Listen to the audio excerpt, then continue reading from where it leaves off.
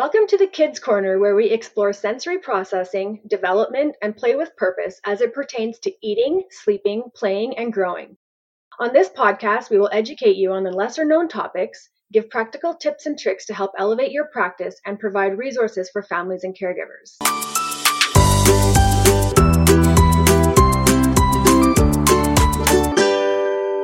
We are your hosts. I'm Bean, the co-founder of ReU and a recovering paraplegic. And I'm Nancy, a kinesiologist specializing in pediatrics, facilitating learning and development through movement and play therapies.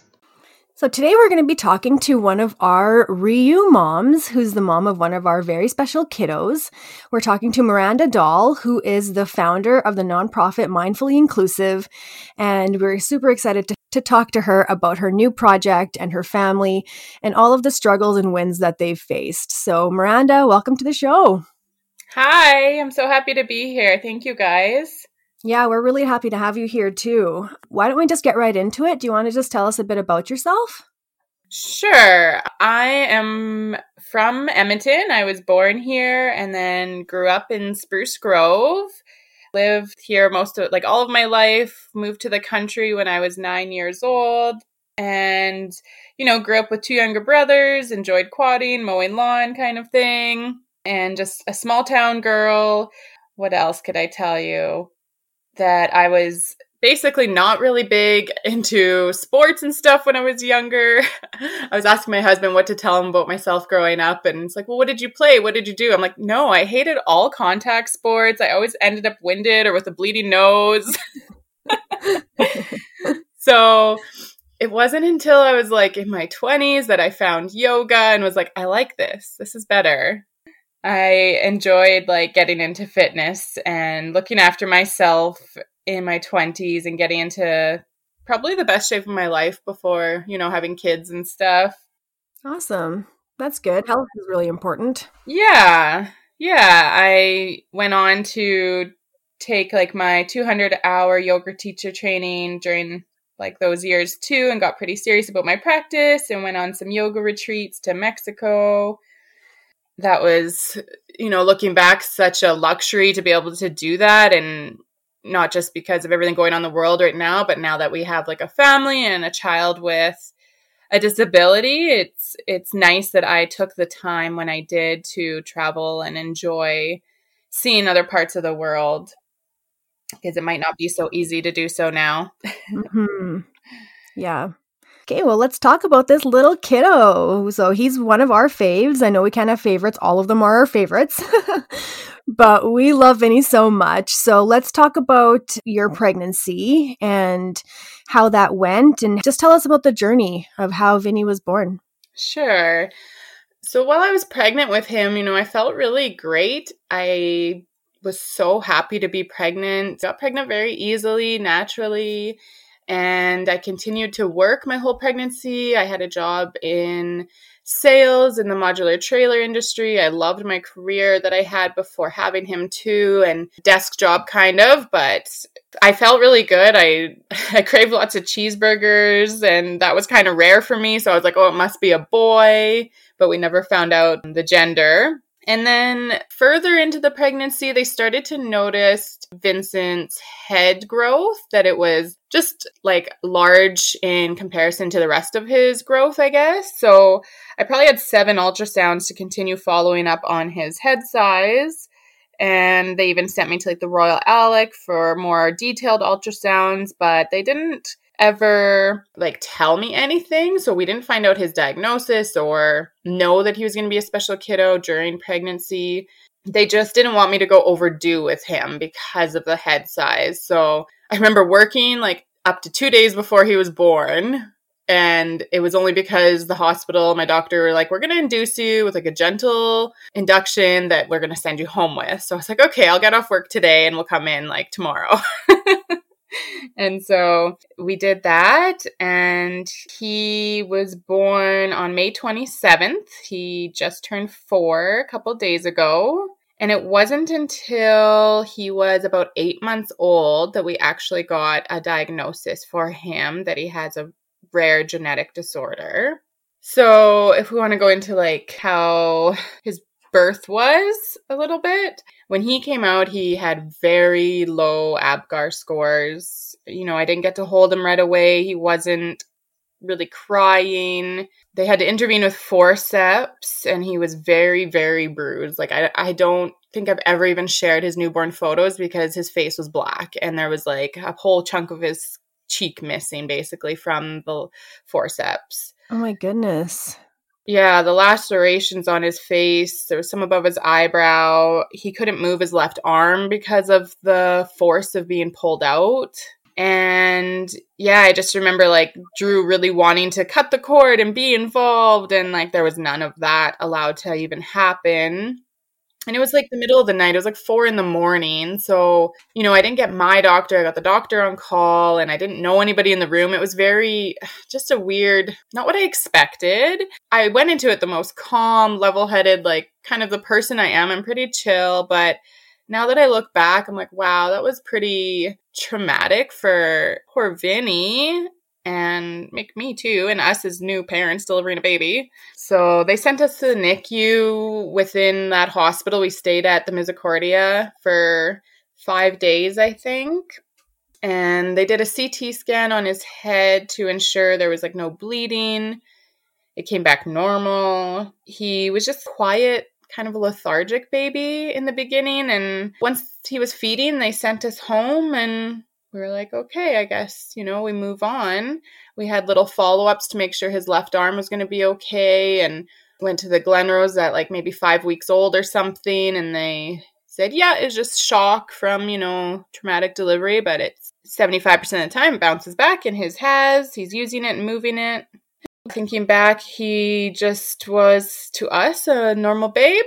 Up until about like maybe 2 months old, we started to notice he wasn't turning his head left to right. It was so oblong shaped that he wasn't able to actually lay on the back of it. Okay. And so I brought it up to our family doctor and just said, it seems like it's hard for him, and like we can move it, but he's not.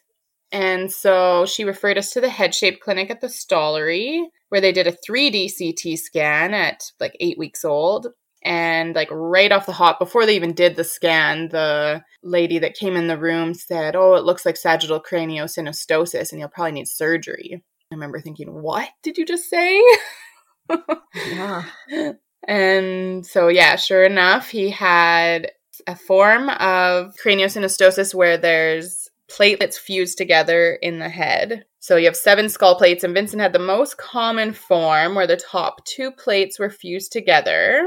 And in order for his head to be able to grow in all directions, basically we did have to intervene and do surgery to open that up. And so they sent us home, and I remember, jumping on Google and going, okay, I gotta really understand this because it sounds invasive to me. I've never heard of this. And they're gonna cut my baby's head open. And so then he was I think they booked surgery really quickly. He got it at 16 weeks, and it corrected the shape quite a bit just from the surgery, but it wasn't enough. So we had to follow it up with helmet therapy. So once it healed, like he had a scar from ear to ear, and once that healed, probably a month later, we started going for weekly appointments where he had a cute little plastic helmet that was always made too small and had to be remade and recasted. And it was like some of the hardest appointments looking back with a new baby that at the time I didn't know had so much more, going on because he was hypotonic and had low muscle tone, but I didn't know what that was and why he wasn't developing like a typical child would be or a typical baby. Yeah. But surgery successful, it's basically a cosmetic thing, they told me. We were told most children have normal cognitive development and achieve good results after surgery. So we just, continued to assume that everything was fine. And we did the helmet therapy for a few months. And then we really started to notice just development was slow. And we're like, okay, he's not sitting up. He's not trying to get on all fours. And he would have these little eye flickers, like these split-second eye rolls when he was about 6 months old, where he would drop a toy or zone out, then come right back. And we had so much going on. It was Christmas time. We just found out our dog had leukemia and was really sick. And so we were putting our dog on prednisone, a steroid, to try and help the cancer. He went for like a big stomach surgery actually too, because they thought it was something and he ingested. So anyways, like, you know how life just happens all at once, and we're dealing with like this vet bill and this sick dog and this like sutures on his belly, and that was the dog that my husband and I first got together after being married, and then it was the exact same weekend as all happened. Our dog Cash passed away in the night at home, the day we were supposed to take him in to get him put down. And Vincent needed to be taken to the ER for his seizures. So, wow. Yeah, trauma. Yeah, that's a lot for one family in one weekend. Mm-hmm. So we took him into the Stollery, and after some testing and an EEG, he was diagnosed with a rare, like, catastrophic form of epilepsy called infantile spasms. Okay. And so we weren't there too long. I remember we were basically given the diagnosis, given a prescription for a medication called Sabril. And then I also remember them writing a few notes on our discharge papers, like hypotonia, macrocephaly, and send for genetic testing. And so we ended up being asked before we left if they could do the blood work to check for any genetic disorder. And I just know at the time I still knew nothing about any of this. And so, of course, I said yes, because any answers we could get for his future to help understand him would be ideal. Yeah, of course. And I think we're one of the fortunate families that actually got testing quite early. I know, you know, many families wait years to get these answers. So I don't even know if I was quite ready for the answers when we got them. It was like a few weeks later, and we were told Vincent has a rare genetic diagnosis known as a microdeletion on his third chromosome. So it's called like 3q13, blah, blah, blah. It's so rare, it doesn't really have a name other than that. And that would explain, you know, the delays we were seeing and these new seizures and basically a bit of an unknown future for him, which I think was the hardest part. Like, nothing was textbook. For somebody who's so factual, I was like, well, I want to know, like, what to expect now. It's like, well, it's not really black and white. Yeah, it usually never is. No. So it was, yeah, definitely an uncomfortable, probably the most uncomfortable feeling I've ever felt, to not know what the future held for my new baby. And at the same time, we had just, you know, put him on this new medication, which really put Vincent into a major drug fog. He no longer was, like, he stopped smiling. He wasn't making eye contact or wanting to eat anymore. And he was in such a drug fog that I was so concerned about, like, are we supposed to be medicating him this heavily? Like, he's only 8 months old. Yeah. I went back to my, you know, rabbit hole of research, because that's just how I am. And I was finding out that we maybe weren't on the best treatment for infantile spasms.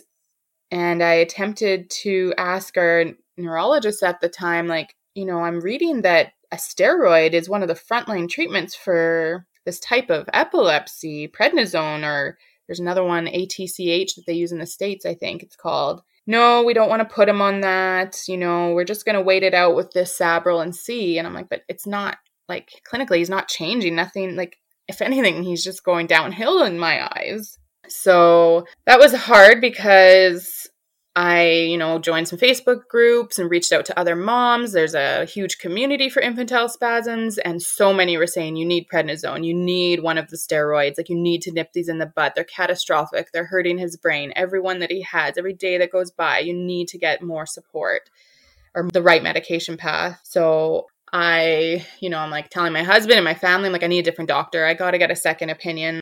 So sure enough, like 6 months later, after I waited to get in with a new neurologist, we did, and they lowered his dose of the Sabril, put him on prednisone immediately. And like, I don't even know if it was a week, and I saw Vincent like making eye contact and smiling at me again. Oh, wow. So it worked right away for a short period of time for him. I think he went from one end of the spectrum to the other. It like put his adrenals in overdrive. And he was like hungry again, like, you know, a bit of that steroid rage. He was not sleeping, but in a way it was good, because I was like, I see like my baby coming back, right? So anyways, 1 round of steroids for like 6 weeks, and we saw the spasms again. So it only worked temporarily, which can be common to go for a 2nd round of steroids. So we did. And the doctor, our new neurologist, Dr. Sinclair, he's been amazing. They call him the Emperor of Epilepsy at the Stollery, said that I'm so scared he's going to retire because I know he's got to be like 70. But he said that Vincent's EEG was looking great, that the hypsarrhythmia was gone, and that he feels the 2nd set of steroids worked. But the trouble in my eyes was that clinically I was still seeing these darn spasms. So it's so confusing. Epilepsy, I didn't know there was a million kinds of epilepsy. I didn't know that, it can change as children and adults grow. And so now that he's a toddler, they have diagnosed, changed his infantile spasms into myoclonic jerk seizures. So now they're not damaging. They are still present, and he has these little head drops or little hiccups or sometimes almost like a little body jolt, and he'll drop his milk or whatever. But they're not, he's still able to develop, and he actually is doing quite well today, despite this ongoing, seizure activity and need for treatment. So he attends early ed preschool at a public school, which I love. He uses both his wheelchair and his walker at school, and he really does love social interaction. He's nonverbal, but he has so much to say, as you guys know. Yep. And yeah, he has a full support team now, which, was really hard to get to where we are today, I feel. As a new mom, as a special needs mom, whatever, it's we really have fought tooth and nail to get all the supports and learn about all the therapies. And I wanted him to have access to everything, but I had to research so much and meet other moms to find out about them. And gosh, he was a year old, and I was doing a program from the UK called the Snowdrop program, that he was just a little baby, and I knew there had to be more out there than this home care physio that came to the house and would never pick him up. So we're so glad we found Ryu eventually too, and are so thankful to have you guys in our city because Vincent loves going, and it's so good for him. Well, we love having him, and the changes that we've seen in him are incredible as well. And, you said that you didn't know anything about epilepsy and this journey, and you had to do so much research on your own. And I feel like so many people are kind of thrown into that road as well, right? We often say, unless you or someone in your circle is affected by disability, most people just don't know about it.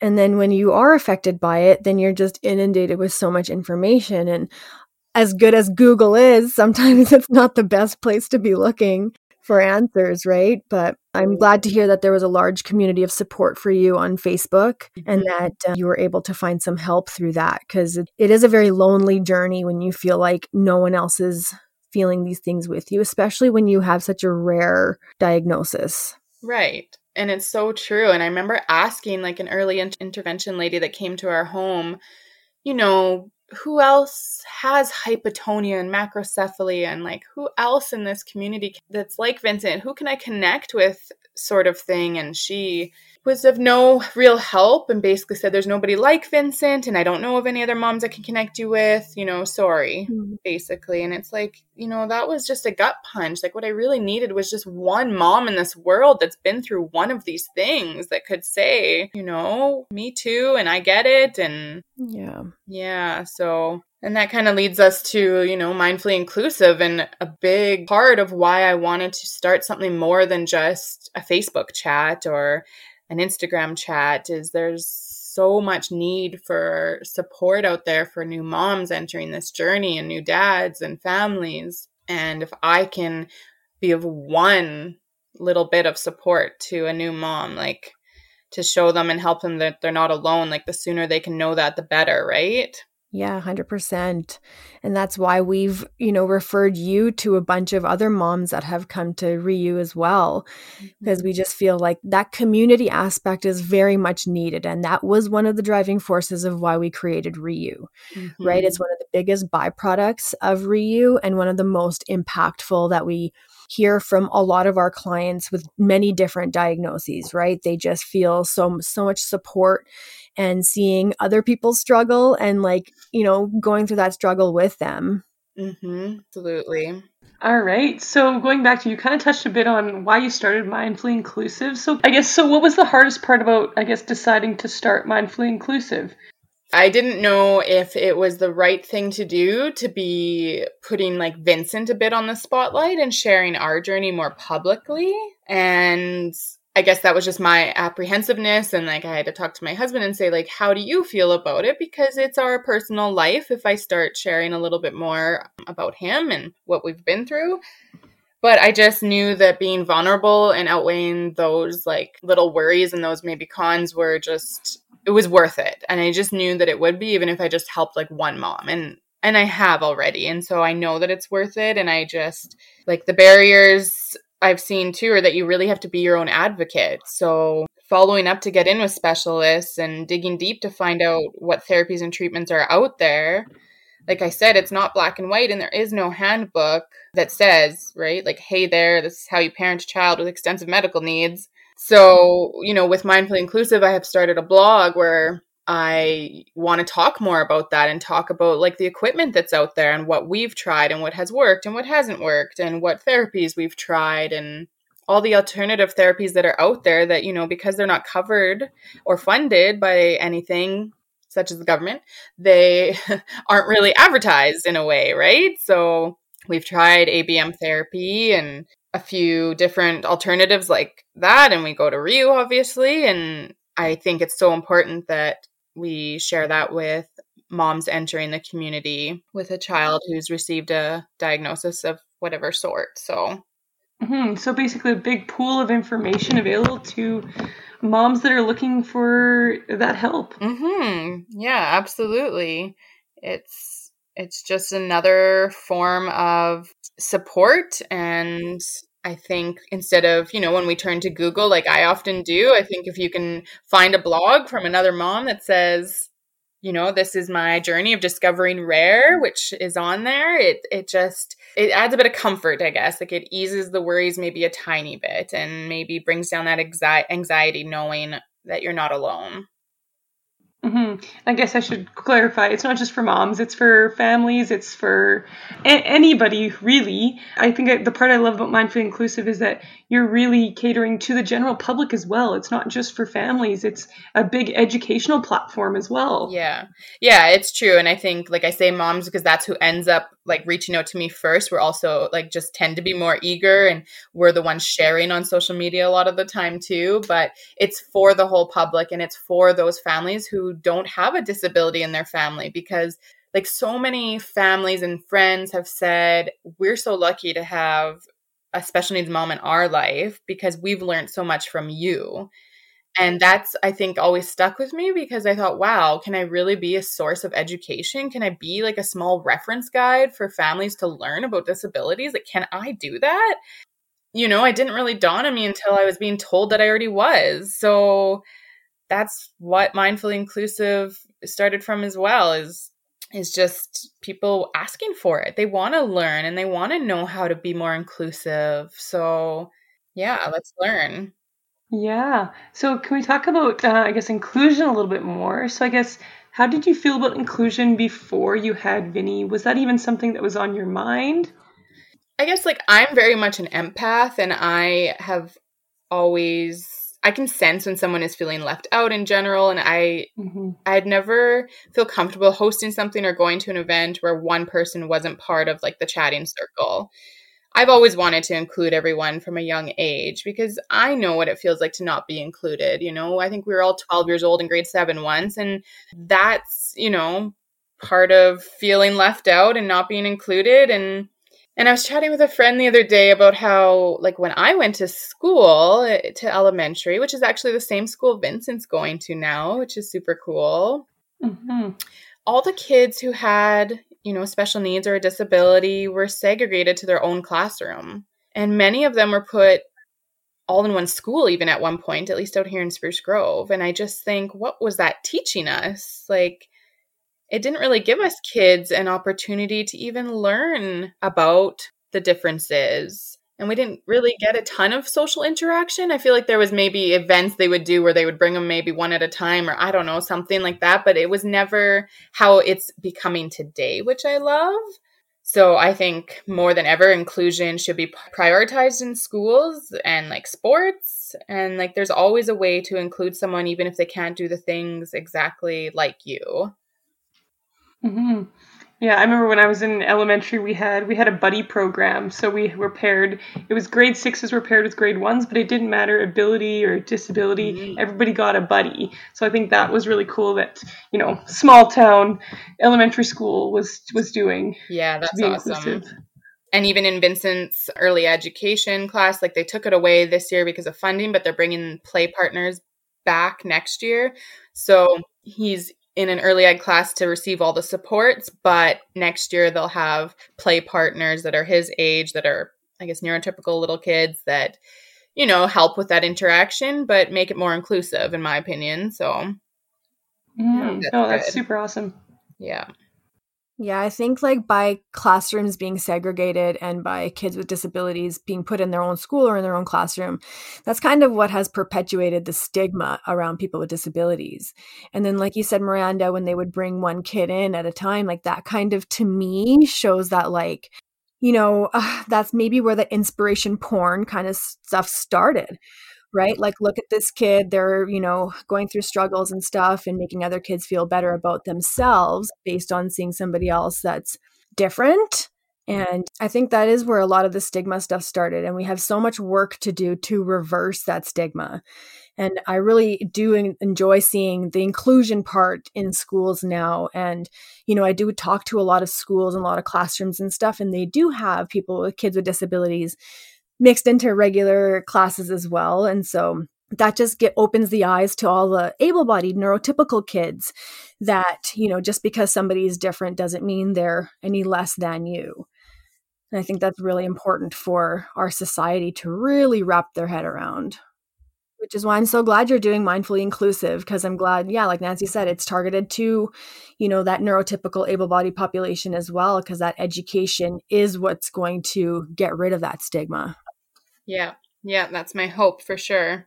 All right, so maybe we can just define what inclusion means to you, Miranda. What does it mean to be inclusive?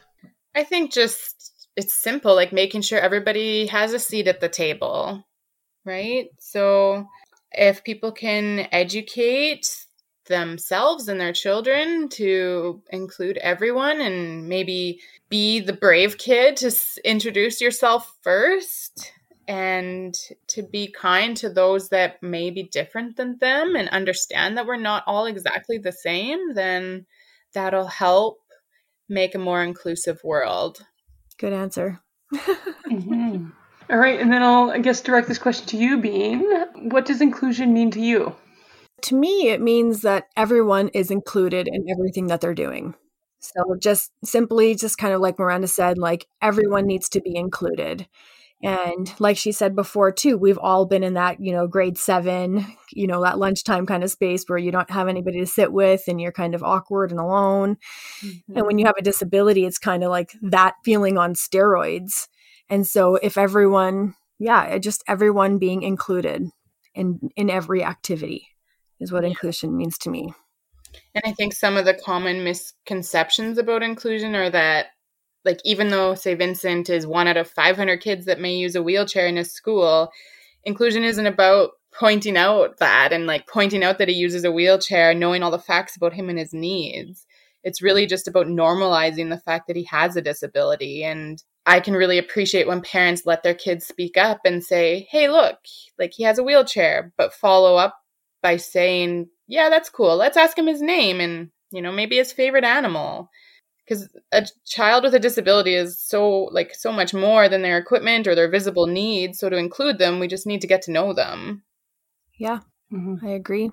Can I ask you then, how does it feel as a mom to have the word disability describe your child?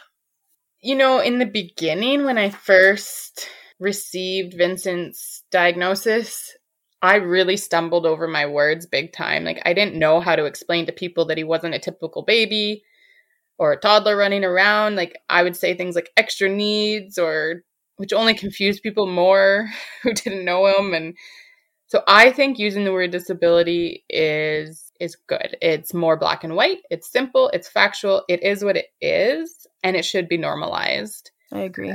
I mean, I think many people feel that saying disability can be harsh or have a negative persona, but that's only because the world has made it that way. And so I think the more we use it and say it, the more it just becomes part of this world. And we know the disability community is a huge part of this world. Yep. I agree. And I think there's a big distinction between having a disability and being disabled, right? Like, I for sure have a disability, but I certainly don't consider myself disabled. And I feel like that disabled part is more of your mentality than anything else, right? Like, it's having that stigma and having that like thought process that somebody who's different needs help all the time, or they can't do anything on their own. And these kinds of things that really make somebody disabled. But having a disability, yes, sets you apart. And I like what you said is very black and white, that you are different and there's no denying that. But it doesn't mean you're anything less than. You're still capable. You still can play. You can still learn. You can still grow. But you just have that label of a disability. Yeah, wording is hard. I noticed, especially because I'm big on social media, on Instagram with Mindfully Inclusive. And, I followed, I want to learn from the adults who have disabilities because, I don't have one and I'm Vincent's voice. So I need to kind of know the terminology and what adults would prefer, right? So it's been a little tricky because I do see mixed opinions, especially on social media. I totally believe person first language, but I have seen some, influencers, I guess, say they like being called disabled person or saying disabled persons. So it's a little tricky sometimes. And even like special needs, some don't like that. And I use a little bit of everything, I find, but I'm definitely okay with obviously saying disability and normalizing it. Yeah. And you're never going to make everybody happy, right? Exactly. There's some people that are always going to be upset with whichever word you use. I just feel like as long as it's not a derogatory word, and it really wasn't even that long ago that those derogatory words were acceptable and normalized by society. A lot of parking places still say handicapped parking only. Right. And so we have a long ways to go. And I don't think anybody should feel shame about using the words that they do. And if they do encounter somebody that is offended by that word, all you can do is apologize and, try to move on from that. Right. And it's hard to remember who likes whichever word to describe them. But I think that's just, we have to have compassion for ourselves and we have to have compassion for others and, not be so judgmental, which is hard for a lot of our society. But this is the part of just growing, right? So much has changed over the last few decades and it will continue to change. Yep. And I think 2020 put a big spotlight on all minorities, right? And the biggest minority in the world is people with disabilities. And so we had a big spotlight put on us. And I think there's way more representation in media and stuff, even now, that I've seen of people in wheelchairs in shows and people with different types of cognitive disabilities actually being hired as actors in shows and movies and stuff. So it is definitely a hard path to navigate of knowing what language to use. But I think if we all have compassion for each other and if the wrong word or you don't resonate with that word, still to have compassion for that person who used it. Exactly. It's coming from the right place. So we're all still learning too. And I think, like I said, people are wanting to learn. And that's the best part is their willingness and openness to learn. So we're moving in the right direction. Yep, I agree. And that's how we achieve inclusion. Yep. Okay, so I guess since talking about COVID, how has COVID changed things in your life? Do you think it's helped or hindered your inclusion? Yeah, I think thankfully for us, for how young Vincent is, it hasn't really impacted us too much negatively because Vincent was still able to go to preschool in the fall, and it has continued to stay open mostly. You know, he's really just in school for that social interaction and to be around other children. So online would be near impossible for that. Yeah. But I could see how for kids older than him, how moving to virtual learning or homeschooling would hinder that ability to be in an inclusive classroom. Yeah, for sure. And in the beginning, like with COVID and everything quieting down, and I was pregnant with our second child. So little Miss Violet was born in May, right in the beginning of it all. And I think we didn't realize we so needed the downtime and the time at home in the beginning. I can be a bit of a busybody sometimes, and just all our appointments for Vincent, I like to keep up on everything. So we had to cancel a lot or go virtual, and the home time for Vincent actually was more beneficial than I didn't expect, you know, and he was starting to figure out how to army crawl a bit and to get into things more around the house because he wasn't being rushed off to appointments every morning. And so the downtime was, for us as a family, really good for a while. You know, my husband's shift at work even changed to kind of a COVID shift, and he was home a bit more and helping with a new baby and with Vincent's needs. And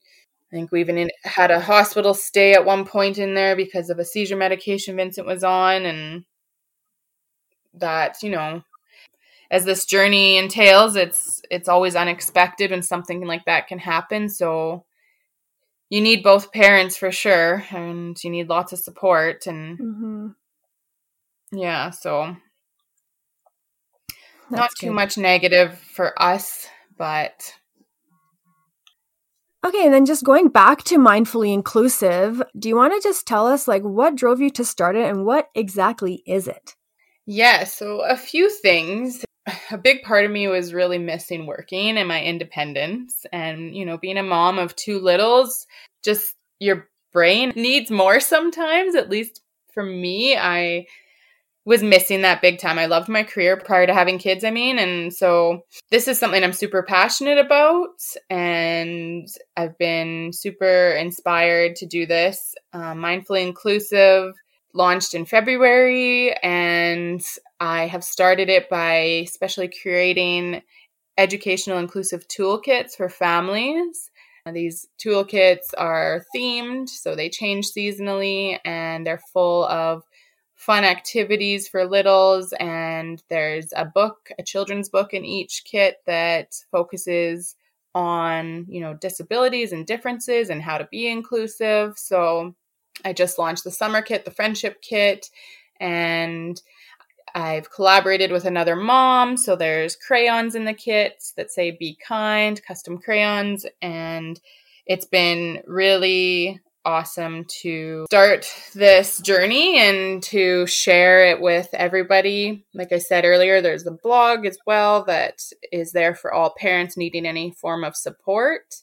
And all the proceeds have gone directly to Vincent to help him with all the therapies we try and that we do to support him, to help him live his best life.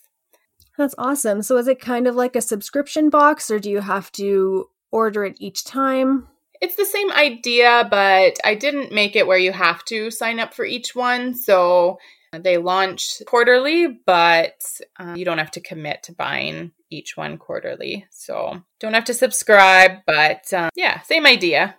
Okay, cool. And then, so you said that this is mainly for littles. What do you mean by little? What are the age ranges you're talking about? I guess, I don't like to put an age just because it is for children of all abilities, but I would say, if you think about books and coloring, and some of the books that I've chosen to feature they do say ages 3 to 10 on the back of them. So to me, you can be of any young age to start educating and learning about disabilities. There is no minimum, but around that age, 2 or 3 is probably the age that they'll start using the tools in the kits. There's yoga cards that have some sign language on them, and those can be used for all ages for sure. And even as a mom myself and as a parent, it's for me too. So it's for the whole family, really. Yeah, that's awesome. I'm definitely going to put my order in for a box and give it to my nephews. And, with just them having me in their life, they are more aware of accessible parking and accessible bathrooms. And when they see other kids in wheelchairs too, they're not afraid, right? They just go up to them and talk to them just like they would with any other kid. And I love seeing that because that is true inclusion. Totally. That's awesome. Okay, so based on that, then what are some things you want people to know about inclusion? That it's really not that hard to educate your children. Like, just even with these children's books I've started reading, I've learned so much myself, and it helps to spark the conversations in homes. We should all be more aware, I guess, of those who live with a disability. We may not always see or recognize when someone has one. So it's important to be mindful of that. And maybe there's a reason someone isn't as good at something as you'd expect them to be. So we should think before we judge and assume, and try to give everyone an equal opportunity to learn and partake. Like I said before, disability community is huge. It's a big part of this world. And sometimes they're invisible too, like the disabilities themselves. So Yep. So if you come across someone who has a disability and or whatever, then, just take the opportunity to maybe make eye contact or smile or say hello or have a good day. Like, I think that goes a really long way. Yeah, I because agree. they don't always get that. Yeah, for sure. I mean, I've been asked a number of times, how do I talk to somebody with a disability? Or what can I do to be a better ally towards people with disabilities? And my answer to that is exactly what you said. Make eye contact, smile. Even though we're wearing masks right now and you can't really see the smile, you can tell when somebody's smiling at you, right? And I mean, I've been ignored by able-bodied people simply because of my disability. And I know other people have as well. And I think even just talking to, the hundreds of people with disabilities that we talk to, they just want to be seen and heard, and that's it. And it doesn't take very much effort to do that. Simple eye contact, saying hello, acknowledging the person's existence is huge. And, we talk about disability etiquette a lot with all of our volunteers, with all of our staff members, all of our students. This is something that we talk about a lot. And part of that is just talking to people with disabilities as if you were talking to somebody without a disability, right? Treating them the same, asking them their name, what kind of colors they like, what sports do they like, all of these things that we talk about with neurotypical able-bodied people. That's really how you talk to people with disabilities as well. And I feel like having these kinds of conversations is what brings that out in other people. And, I've been in this scenario where I'm a kid magnet. Kids just come to me. And I've been at a soccer game and a little toddler came up to me and started touching my wheels. And, it's okay. I'm not going to scare them off or anything, but it would be the parent who'd be like, no, like, don't say anything. Don't touch anything. And then that kid sees the parent reacting like that. And so their first emotion they feel is fear. So now they've associated wheelchair or disability with fear. And I think that's kind of where that stigma starts, right? And it's a very subconscious thing when you're a toddler. You don't really have complex thought yet, but just that association of, oh, I touched a wheelchair and now I'm afraid. And so I've often said to the parents, it's okay. I'm going to tell your child why I'm in a wheelchair without going into all the details. And I'd rather that I tell them the truth than you go around the corner and tell them a lie and then perpetuate that stigma, right? So I feel like there's a lot of learning for both parents and children about what inclusion really is, and that there shouldn't really be any fear associated with anybody that's different. Yeah, absolutely. It starts with the parents big time. I mean, I've had to learn so much to understand Vincent's, genetic disorder and to learn how we can help him. But I want to continue to learn, as much as I want people to understand him, I want to help the community understand all the kiddos. So it really does stem from the parents educating themselves so the children can learn from them, because they just mimic what they see, right? Yeah, 100%. And one thing that you said to me, this was probably last year now, I think, that really made my heart melt, is when Drew brought Vincent to Riu for a few sessions, and that he really enjoyed seeing other people with disabilities working out, because he didn't really realize the extent of really what disability means, right? And I really liked that you said that it opened up his eyes to like the potential that there is there for your son. And I absolutely love that. That's, you know, we've gotten that feedback a few times from people, from clients, saying that they love watching other people work out too, because it gives them that sense of, I'm not alone in this, and that there's hope for my child, for my friend, for my husband, for my sibling, for whoever, that, you know, they can live a good life and they can be healthy. Yeah. It's so inspiring walking into Riu, and before, you know, COVID and the restrictions and everything, I loved being able to bring grandma or grandpa or, you know, an aunt or anybody, because it just opens people's eyes and gives them the opportunity to see like the community. And, you know, I remember when I wanted to start Mindfully Inclusive and I was thinking about what to call it and how to do it and all these things. And my brother said to me, you know, I wish when I was a kid there was something like this, so I could have learned more about children with disabilities and be more, you know, educated on Vincent and be able to help more, or something he said. And I was like, oh, but it's so true. Like we don't know until we know, until we're faced with something like this. So yeah, exactly. And the power of social media is really helping drive that message along too. Equality and inclusion. And like I said, 2020 really put those words in the spotlight. And I think that we got to run with this momentum, which you definitely are. So good job. Totally. I mean, who would have thought starting up a small little business like this would be smart during a pandemic, right? But what do I have to lose? I mean, exactly, right?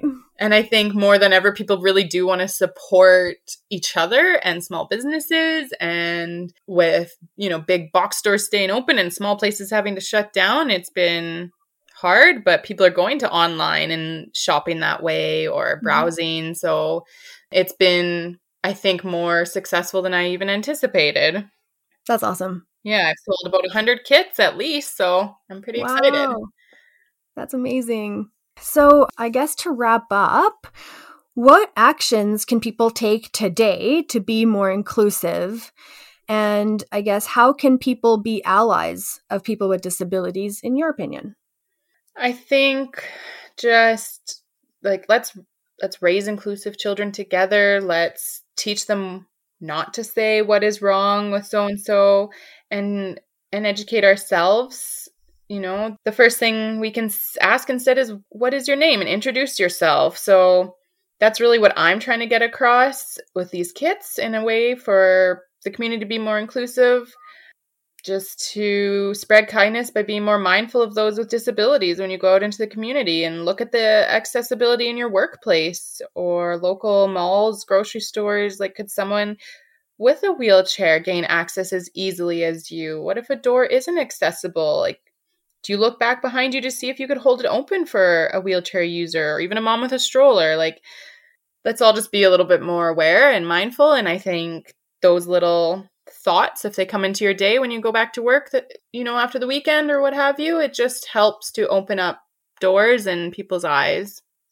Yeah, I love that. And, you know, one thing that you'd said, let's teach our kids not to say, what's wrong with you?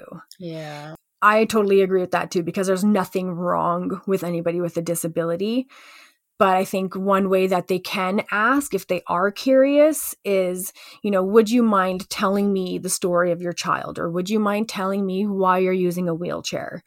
Or, you know, when you come from that place of genuine curiosity, I find that most people are really open to sharing their story and telling their story of their disability, but it is key in the words that you use. Yes. And I think we get that a lot as parents. It's just kids' natural instinct to say what is wrong with him when he's going down the hallway at school with his walker. And I'm quick to say, well, nothing's wrong with him, but, this walker helps him to be supported to walk.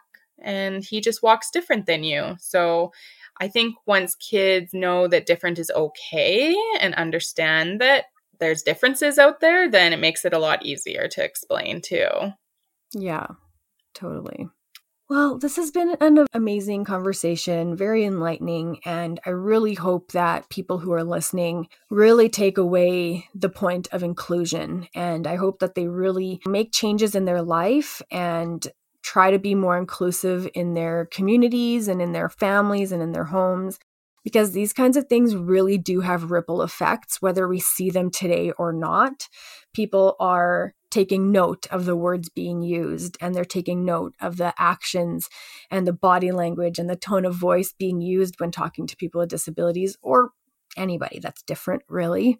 So I want to thank you very much for, sharing your story so openly and for starting Mindfully Inclusive, because it is something that is very much needed in our community. Is there anything else that you would like to add? Just thank you guys for, featuring me and allowing me to share a bit about our story and our journey. And if people are interested in learning more about us and what I have to offer, it's very easy to find us, mindfullyinclusive.ca or Mindfully Inclusive on Instagram. And I hope that we can continue this journey and inspiring and educating and featuring littles on the blog, because the feedback has been really positive so far. And I know myself, I'm learning still, and it's been really, really inspiring. So thank you guys.